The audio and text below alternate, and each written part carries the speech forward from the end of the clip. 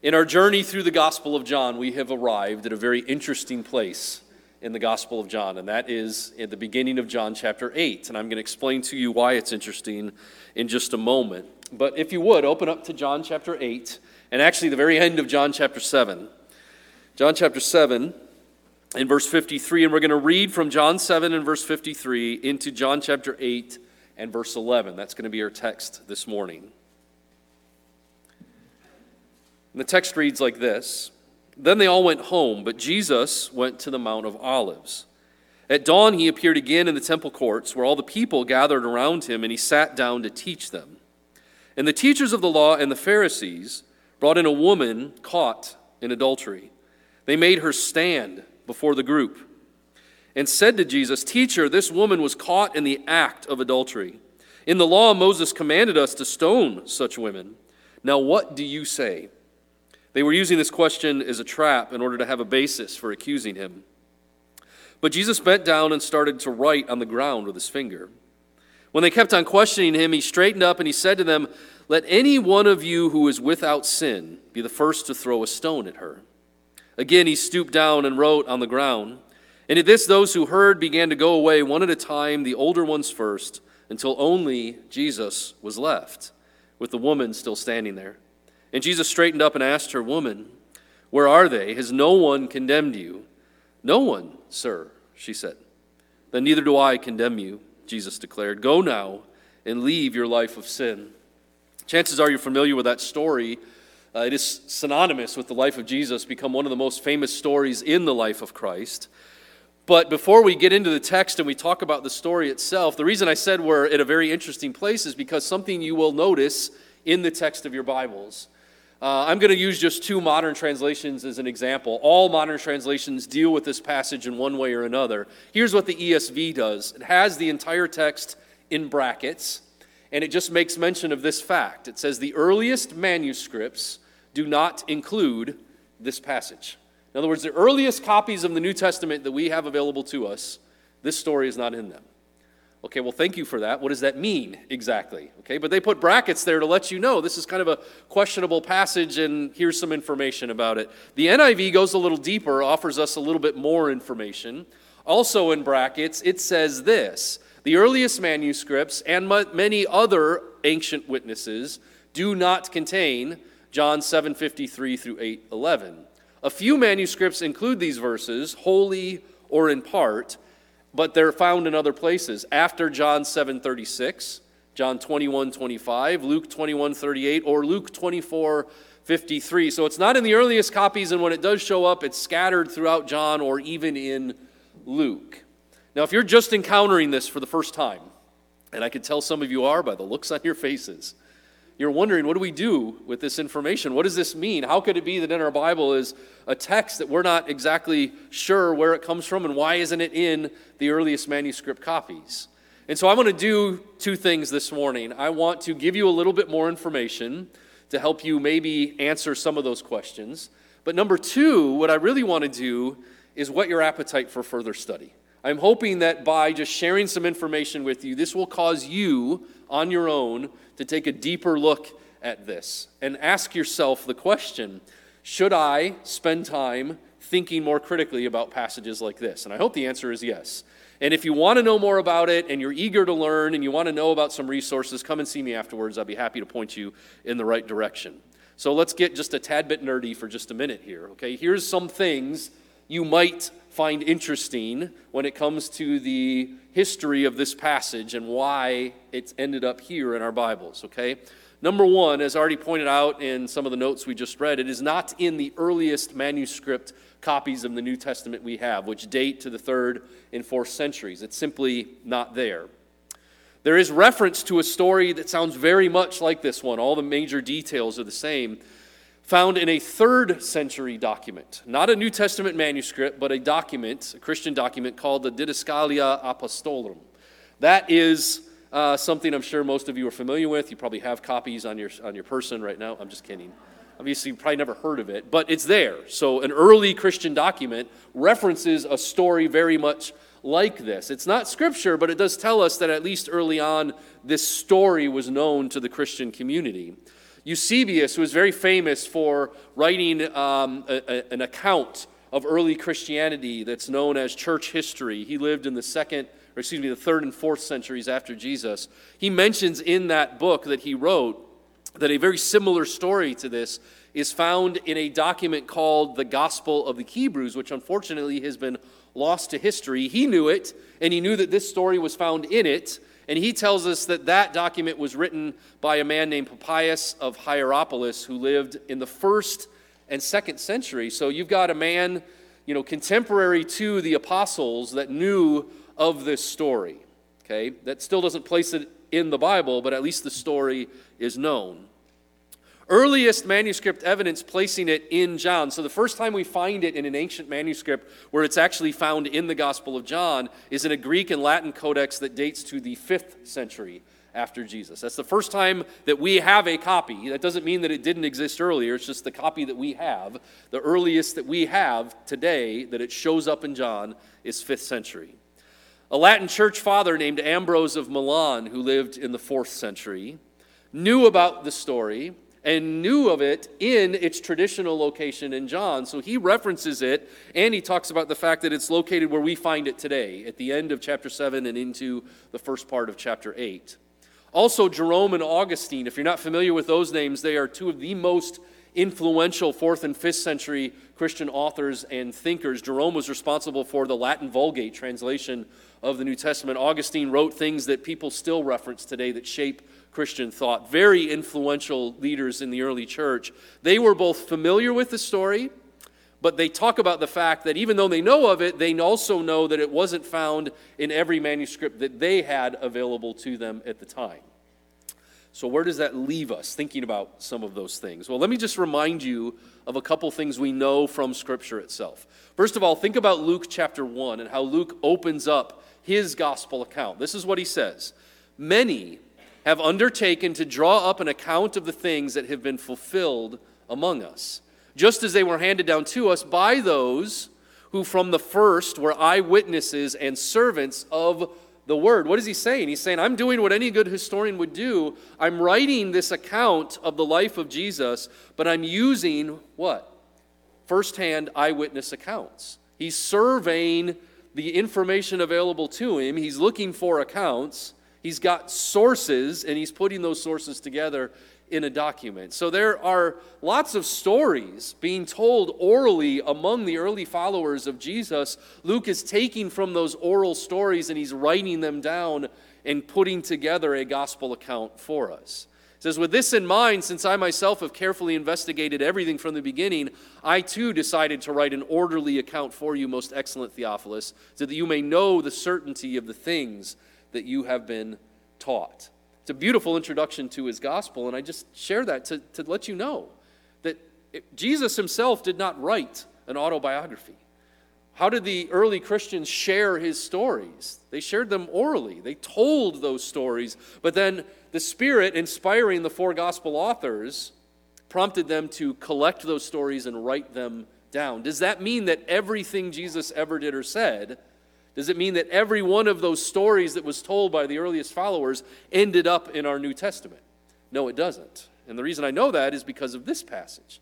John chapter 21. At the end of John's gospel, he says, this is the disciple who testifies to these things and who wrote them down, reflecting on the entire gospel. We know that his testimony is true. Jesus did many other things as well. And if every one of them were written down, I suppose that even the whole world would not have room for the books that would be written.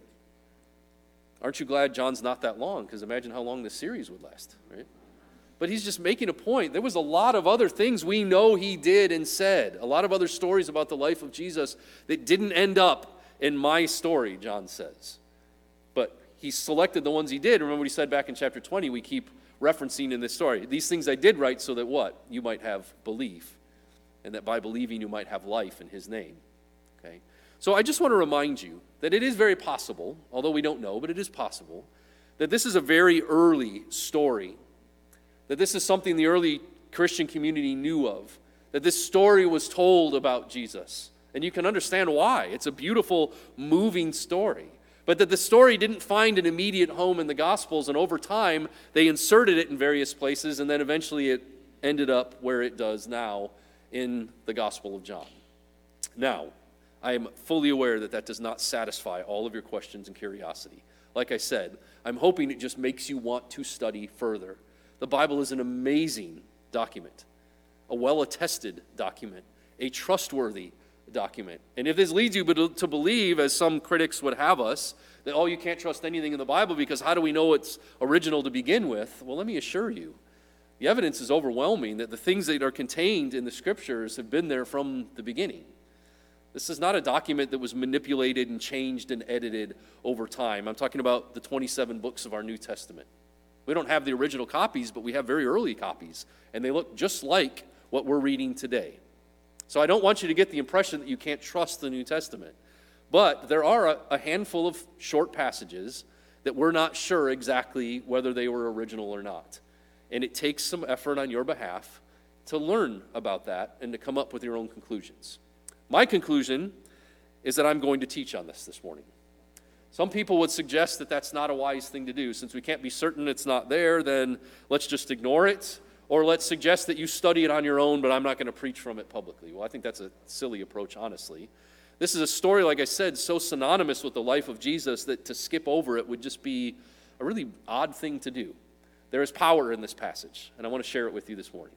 Okay, so let's think about the text then itself. Not questions about the text, but what the story is actually about and what we might glean from it. As we think about this story, there's two questions that commonly come up, and it seems like we fixate on these two questions, and sometimes we fixate on them to the point that we don't really get at the heart of the story because we're so interested in these peripheral things. Number one, where is the man in this story? Now, there's a lot of guys present in this story, but where's the man? What man? The man that committed adultery with the woman. You've got a woman caught in the act of adultery. If she's caught in the act, a man was present, and yet is there any man mentioned in this story? No, they just bring this woman. And by the way, what do they do with her? They make her stand in front of them and then call Jesus and question him in this. Now, where is the man in all this? So the teachers of the law, the Pharisees, brought a woman caught in adultery. They made her stand before the group and said to Jesus, "Teacher, this woman was caught in the act of adultery. In the law of Moses, it's commanded to stone such women. What do you say?" This one I think we can answer from the text itself. Where is the man? And the answer to that question is he's not there because they're not really interested in justice right now. That is not the purpose of this whole fiasco. They're not interested in finding the man and the woman and dealing with the situation as the law of Moses told them to. They're interested in one thing and one thing only. In verse 6, they were using this question as a trap in order to have a basis for accusing him. This whole rodeo is all about trying to humiliate Jesus publicly and finding a reason to turn the crowds against him. And so, like we find many times in the gospel stories, those who are opposed to Jesus put him on trial. He's really the one on trial here, not the woman. Okay, they're trying to find a way to accuse him by tripping him up. What is their idea here? What's the thinking? What's their prerogative? How are they going to trip him up? Well, two things. Two questions come up. By putting him on the spot and saying, how are we going to deal with this? Question number one is, should the law be upheld? The law was clear. There is a penalty spelled out for those caught in the act of adultery. So Jesus, what say you? Should we uphold the law or should we ignore the law? And obviously, either way he answers that question, what? Someone's going to be upset. Right? It's no different in the church today. There's questions that you can preach on publicly where no matter how you answer them, somebody's going to get mad at you, right? They're trying to put him in a position where he's got to answer one of those questions. Okay, but in doing so, if he were to say, yes, we must uphold the law, he's also making a statement, number two, about the authority of Rome. Because they did not have the authority of the Israelites to issue a verdict of the death penalty and then carry that out without permission from the Roman authorities. So if he were to say, yes, stone the woman, and they were to do it there on the spot, that would be a bold statement about what he thought about Roman authority. And so that's what they're thinking. We've got this perfect setup. They don't care about the woman. They obviously don't care about the man. They care about trapping Jesus. And so they think they've got a perfect setup. But how many times did these setups succeed in the gospel stories? Right? Jesus finds a way to address not their question, but the heart behind their question. And one of the things that makes him so powerful. So look what happens here, okay? Question number 1, where's the man? Question number 2, what did he write? All right, this is what everybody wants to know, right? What did he write in the dirt? Jesus bent down and started to write on the ground with his finger. It's mentioned twice, by the way, as if the author of this really wants us to focus in on Jesus writing in the dirt. Again, he stooped down and wrote on the ground. So what did he write? You want to have some fun, just Google, what did Jesus write in the dirt? And see how many articles people have written. I finally figured out what it is. And some of it sounds great, and it can be very moving, these ideas that people have. But the short answer is, what did Jesus write? I don't have any idea. I don't know because the text doesn't spell it out. But I do find it interesting that we're invited to think about it, right? And I think the idea here is that whatever he's doing, it's all meant at disarming the aggression of these men. And it does it even for us today. Because you can imagine those people sitting there as they're trying to trap him thinking, well, he's not taking this very seriously. What is he doing? Why is he writing in the ground? And we're still asking the same question today. All right, if you figure it out, by the way, let me know. I'm interested. Okay, here's what I'd really like to do with this text. I'd like to invite us into an opportunity to think critically about the way that we approach stories, narratives in the Bible, and how perspective impacts how we deal with these stories. Okay, so what is our perspective when it comes to reading this story? Where do we insert ourselves into these stories? Because that's what we do with narratives. I've talked about this before. Even if you're reading a favorite book, a fictional book, what do you like to do? You like to put yourself in the story somewhere, right? You associate with something, someone in the story, usually the main character. Our tendency a lot of times is to make ourselves Jesus in stories like this, right? We're the one who handles it perfectly, except do we ever handle anything perfectly? No. And Jesus does something here that's not even up to us to do, and I'll talk about that in just a minute. So let's think about 2 perspectives here. Number 1, we place ourselves in the perspective of the accusers. Okay, the Jewish men who have brought this woman, stood her up in front of everyone, and are accusing her, the ones who are trying to trap Jesus. If we think about this story from their perspective and how it might apply to us. Verse 7 says, when they kept on questioning him, he straightened up and said to them, let any one of you who is without sin be the first to throw a stone at her. Does that answer the question they're asking? No, except yes, because it answers the heart. He knew their motivation, and he knew how to disarm their aggression in this moment, and he does it brilliantly. Let any one of you who is without sin be the first to throw a stone. Of all the things Jesus ever said, this is one of the most famous, and one of the most well-known, and one of the most taught, and one of the most quoted. So what does it mean? If we place ourselves in the position of these people who act as accusers, and by the way, I'm so glad that Blair referenced Zechariah 3 today, because if you want an interesting study, and one day when we have time we'll do this, God permitting, if you study Scripture and who Satan is, and you think about Satan in the role of accuser, it's an interesting study. You think about the accusers here, these people, these humans, these men that act as accusers to this woman. We found her. We caught her in the act. There's no doubting it. We know what she did. She's absolutely guilty. What are we going to do? Let any one of you who is without sin be the first to throw a stone at her. It sounds very much like things Jesus have said in other places. Matthew chapter 7, the first 2 verses. Do not judge, or you too will be judged. For in the same way you judge others, you will be judged. How many of you love that passage? I don't. It terrifies me. I'm going to be judged the same way I've judged others. That's the point. He's trying to disarm us yet again to think critically about the way that we hold people to lofty expectations that we don't hold ourselves to. One of his criticisms of the Pharisees, they love to do things that they themselves don't do. Tell you to do things that they themselves don't do, right? That's at the heart of hypocrisy. You will be judged, and with the measure you use, it will be measured to you. And then he goes on and he uses one of his most famous illustrations. You remember what it is? Why are you so obsessed with getting the speck out of your neighbor's eye when you've got what? A log jutting out of your own eye, right? And if you take time to picture that in your mind, it's amusing, right? It's one of the ways Jesus was a brilliant teacher, using illustrations like that to make his point. Do you get the point? If we put ourselves in the position of the accusers, what do we learn from this story? if that's the perspective that we have when we read this passage, suddenly it disarms us, and it should humble us and give ourselves an opportunity to be critical of our own motivations sometimes. I think sometimes we get convinced that God has given us a purpose, and it is singular, and it is to hunt down and find and expose and bring to trial every sinner in the world. We are the judge and jury. We are the accusers. Our job is to single out sin and to tell people just how sinful they are. Notice part of what we find the early Christians do is calling out sin. Yes. But can we do it in the way Christ can do it? No. Our job is not to accuse. And when we stand as accusers, these are the passages that should come to mind. Our job is not to accuse. We are not judge and jury. Our job is to bring people to Christ. These men inadvertently did the very thing that they should have done. They should have brought this woman to Christ. They just did it with terrible motivation. And they did it in a way that was meant to humiliate her instead of bring her hope. And yet that's what she finds anyway. So you think about these accusers.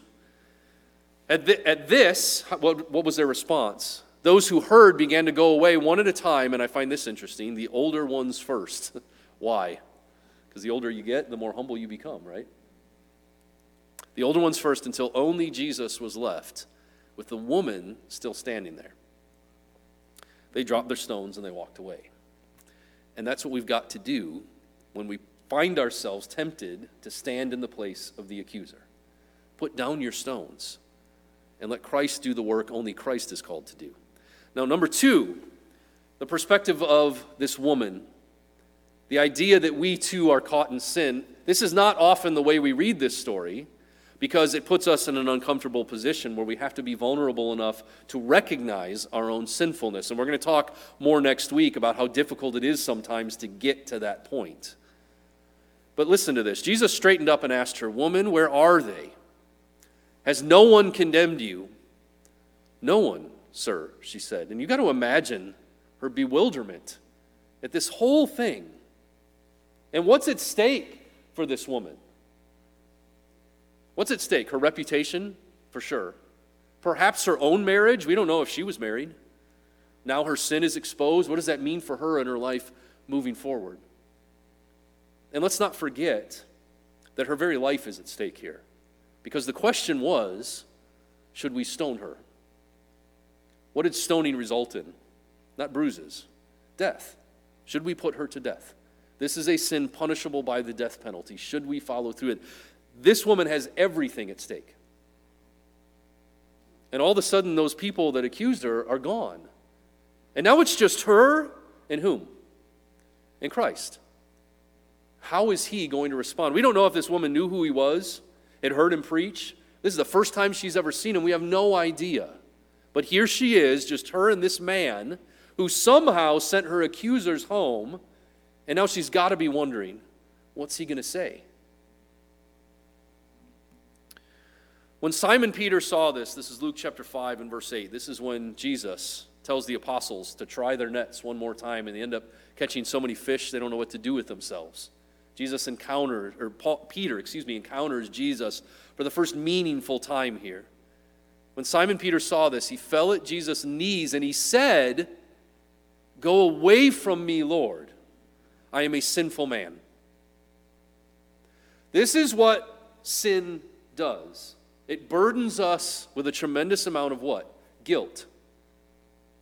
And you can imagine the humiliation of this woman in that moment. Her sin is laid bare. A lot of us go throughout our lives carrying a heavy burden of sin, but it doesn't always get exposed, does it? Sometimes we carry that burden alone. Through the entire length of our lives, we've got this sin that weighs us down, and only we know about it. Well, us and our Creator, right? But sometimes that sin is exposed. And sometimes, like this woman, we're left humiliated in a public setting because other people find out about just how broken we are. But either way, there's this burden that comes along with the weight of sin. Simon, at the realization of who Jesus was for the first time, and he didn't fully get it, but he was starting to. When he realized who he was, his only reaction is, I do not deserve to be in your presence. Go away from me, Lord, I am a sinful man. Have you found yourself in that situation? That recognition of how sinful you are, and the guilt of that sin is so burdensome that you do not want to stand before your God. Because of what? Because of fear. How is my God going to react? I realize how sinful I am. I do not want to stand before my God because I don't want to be found, what? Guilty of that in His sight. I can't bear the thought. Psalm 51, verses 3 and 4, is David is caught in his own sin, the sin with Bathsheba. And God sends a prophet to point it out, and David finally comes to his senses and realizes what he's done. He pens one of the most beautiful psalms, Psalm 51. And this is what he says in verses 3 and 4. For I know my transgression, and my sin is always before me. Do you ever feel like that? Like you've never gotten to a point in your life where your sin is just behind you. It's just sitting in this giant pile in front of you all the time. You can't move past it. David says, I know my sin. It's right there in front of me. I stare at it every day. There's no escaping it. But then he says this, against you and you only have I sinned. Now, is that true? Had David committed sin against other people in his sin with Bathsheba? Yes. Absolutely. People suffered as a result of David's sin. A man lost his life as a result of David's sin. He's not discounting the things he did against other people. He's just recognizing that when it's just him and his God, that weight is crushing him. Against you and you only have I sinned and done what is evil in your sight. And so the whole psalm is a plea. God, cleanse me of my sin. Purge me and wash me and make me white as snow. This is David's plea to his God. He learned something from that story. When you get to the end of 2 Samuel, there's this very interesting story. It's a little bit confusing. David does something that makes God very upset. He recognizes again his sinfulness, and he asks God for forgiveness, and God gives him 3 options of punishment and gives David the ability to choose. Did anybody's parents ever do that to them when they were younger? It's torturous, isn't it? Okay, here's your punishment, you choose. Well, I choose none of the above, right? Except that's not an option. God gives David 3 options. One of them was to face the wrath of his enemies. The other 2 were to be subject to God's wrath. And this is what David learned about the character and the nature of his God. David said to Gad, I am in deep distress. Let us fall into the hands of the Lord. Why? For His mercy is great. But do not let me fall into human hands. What this woman was about to learn is that it's a totally different thing to stand before a group of accusers that are your peers, other broken people carrying the weight of their own sin. Because what do we do with that? We tend to deflect. We want everyone else to be punished and held accountable, but not ourselves, right? And these men were guilty of that. It's one thing to stand before your peers and answer to their wrath. It's another thing entirely to stand before your God and answer to His. What do we know about God more than anything? That He is a God of mercy. And so David says, let me answer to God every time because I know who my God is. People, I don't trust so much. Romans chapter 7, verses 24 and 25, Paul, reflecting on his own battle with sin, says this, what a wretched man that I am. Who will rescue me from this body that is subject to death? I can't seem to escape from sin by my own efforts. Who's going to save me from that? Thanks be to God who delivers me through Jesus Christ our Lord. This is what we learn when we stand just ourselves in front of our God. We learn something about the nature of God, that yes, God is merciful, and that God's desire is to rescue us. This is His desire. This is His natural position. God is not the accuser. Satan is the accuser. Sometimes we as humans stand in for him and do a pretty good job for him, think he gets to go on vacation a lot. We act as accusers. But God does not act as accuser. That's not the natural position of God. God is Redeemer and God is Savior. Acts chapter 2 and verse 37, the reaction to Peter's sermon. Remember, what did he just accuse them of? That this man, Jesus Christ, that they had killed was both Lord and Savior. When the people heard this, they were cut to the heart. They were heartbroken. It impacted them deeply. And they said to Peter, that's the weight of sin, right? When our sin is exposed. And they said to Peter and the other apostles, what shall we do? Now that we know what we're guilty of, what do we do about it? And we know the next verse because we quote it all the time. Peter responded and said what? Repent and be baptized for, say it with me, the forgiveness of your sins. Now instead of talking about the mechanics of salvation, I just want you to think about salvation itself. That it is a thing that we have available to us is remarkable. That people who are guilty of the death of God's Son are offered forgiveness for that act. What does that tell you about the nature of the God that we serve? What shall we do? Maybe they were expecting nothing. There's nothing that can be done. You're guilty and you will pay for your sins. And instead they hear forgiveness. And imagine how they must have zeroed in on that word, forgiveness. 2 Peter 3 and verse 9, another passage we know, talking about why isn't it? Imagine this. First century still, and they're already frustrated that Christ has not returned. Here we are 2,000 years later, right? Why hasn't he returned yet? Because the Lord is not slow in keeping his promises. Some understand slowness. Instead, he is what? Patient with you, not wanting anyone to perish, but everyone to come to repentance. This is a statement about the nature of our God. Why is he not here yet? Because his mercy has not been exhausted yet. His grace has not been exhausted yet. His patience has not been exhausted yet. Ken taught us about long-suffering today. Is God long-suffering? Yes. His desire is to save, not to punish. John chapter 3, verses 17 and 18, the passage that Stefan read for us before our lesson. We talked about this when we got here. Let me remind you. For God did not send his Son into the world to do what? To condemn the world. Allow me to say it again. For God did not send his Son into the world to condemn the world.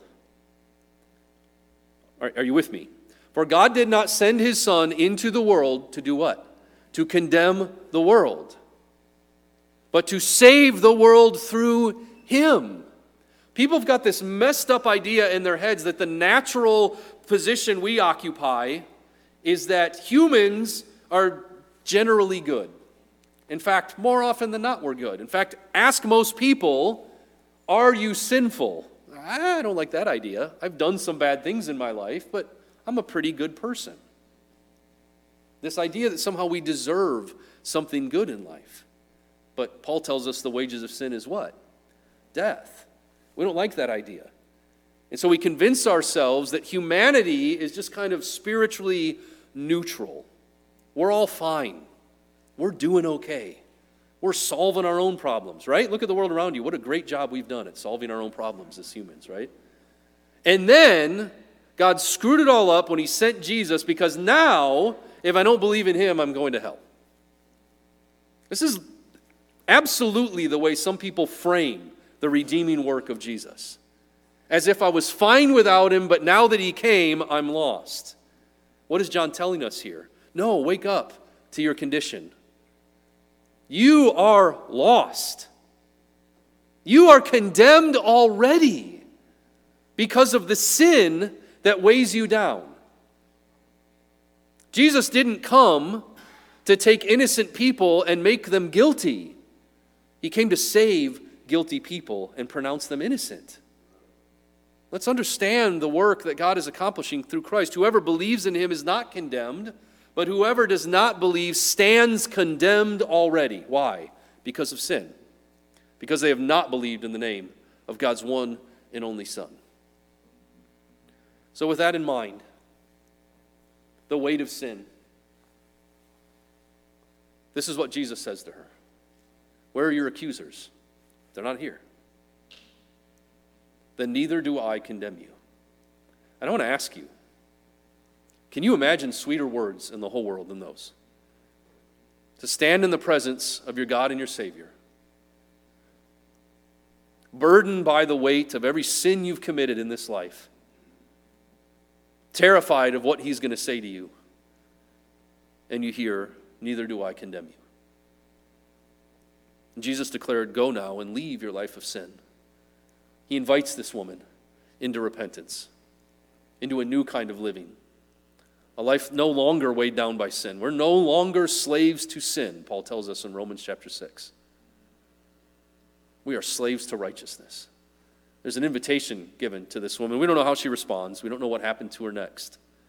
But I'm asking you to read this story from her perspective and to put yourself in her position. If sin is weighing you down, and Jesus is offering you repentance, the opportunity to repent, a life no longer burdened by sin, how will you respond this morning? Romans chapter 2, verses 3 and 4. So when you, a mere human being, pass judgment on them and yet do the same thing, it's exactly what we're talking about now. Are we in the position of the accuser or the accused? When you, a mere human being, pass judgment on them and yet do the same things, you hypocrites, do you think that you will escape God's judgment? Well, hold on. Now we're back to being terrified. Hold on. Listen to what he says.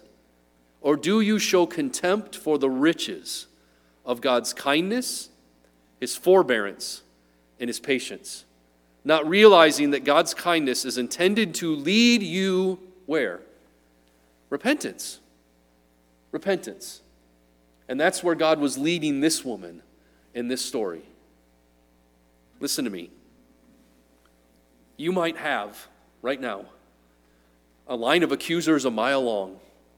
All the people you've hurt, all the people you've wronged, all the people that just are looking for opportunities to find you guilty and condemn you, because that's what we like to do to each other as humans. No matter how many accusers are lined up with stones in their hand right now, ready to pronounce judgment on you, it's just you and your Savior. Because eventually they're going to lose interest and they're going to drop their stones and they're going to go home. The only one we really answer to is our Creator and our Savior. And when you stand alone before Him and everybody else has gone home, where are your accusers? They're gone. What are we going to hear from Him? That's the question. Neither do I condemn you. As we wrap this up, I want to remind you that this is the perspective that we need to hone in on. The perspective of who are we in light of who Jesus is. And as we come to understand more the problem of sin in our own lives, the question is, what is the solution to the problem? What is the solution to sin? And as John is so powerfully reminding us throughout his gospel, and as we're reminded in this story here, the answer isn't a what. It's not what is the solution to sin. It's who is the solution to sin. And what is His name? What is His name? Jesus. Jesus is the solution to sin. If you stand accused this morning and you are burdened by the weight of sin and you are ready to be free from that, if repentance is what you desire, if a new life is what you're looking for, if a easier burden and a lighter load is something you crave in your life, if the words, "Neither do I condemn you," are the only words you want to hear from your Savior's mouth, then I've got good news for you this morning. He died to set you free. Won't you respond to that this morning? How can we serve you? We're going to stand, we're going to sing a song. I'm going to offer an invitation as I always do. Would you think about it maybe a little more critically this morning than you normally do? I'm honest with you this morning. I'm being serious. If you are burdened, lay your burden down this morning. How can we serve you? Let's stand, let's sing. Come forward and let us know. I love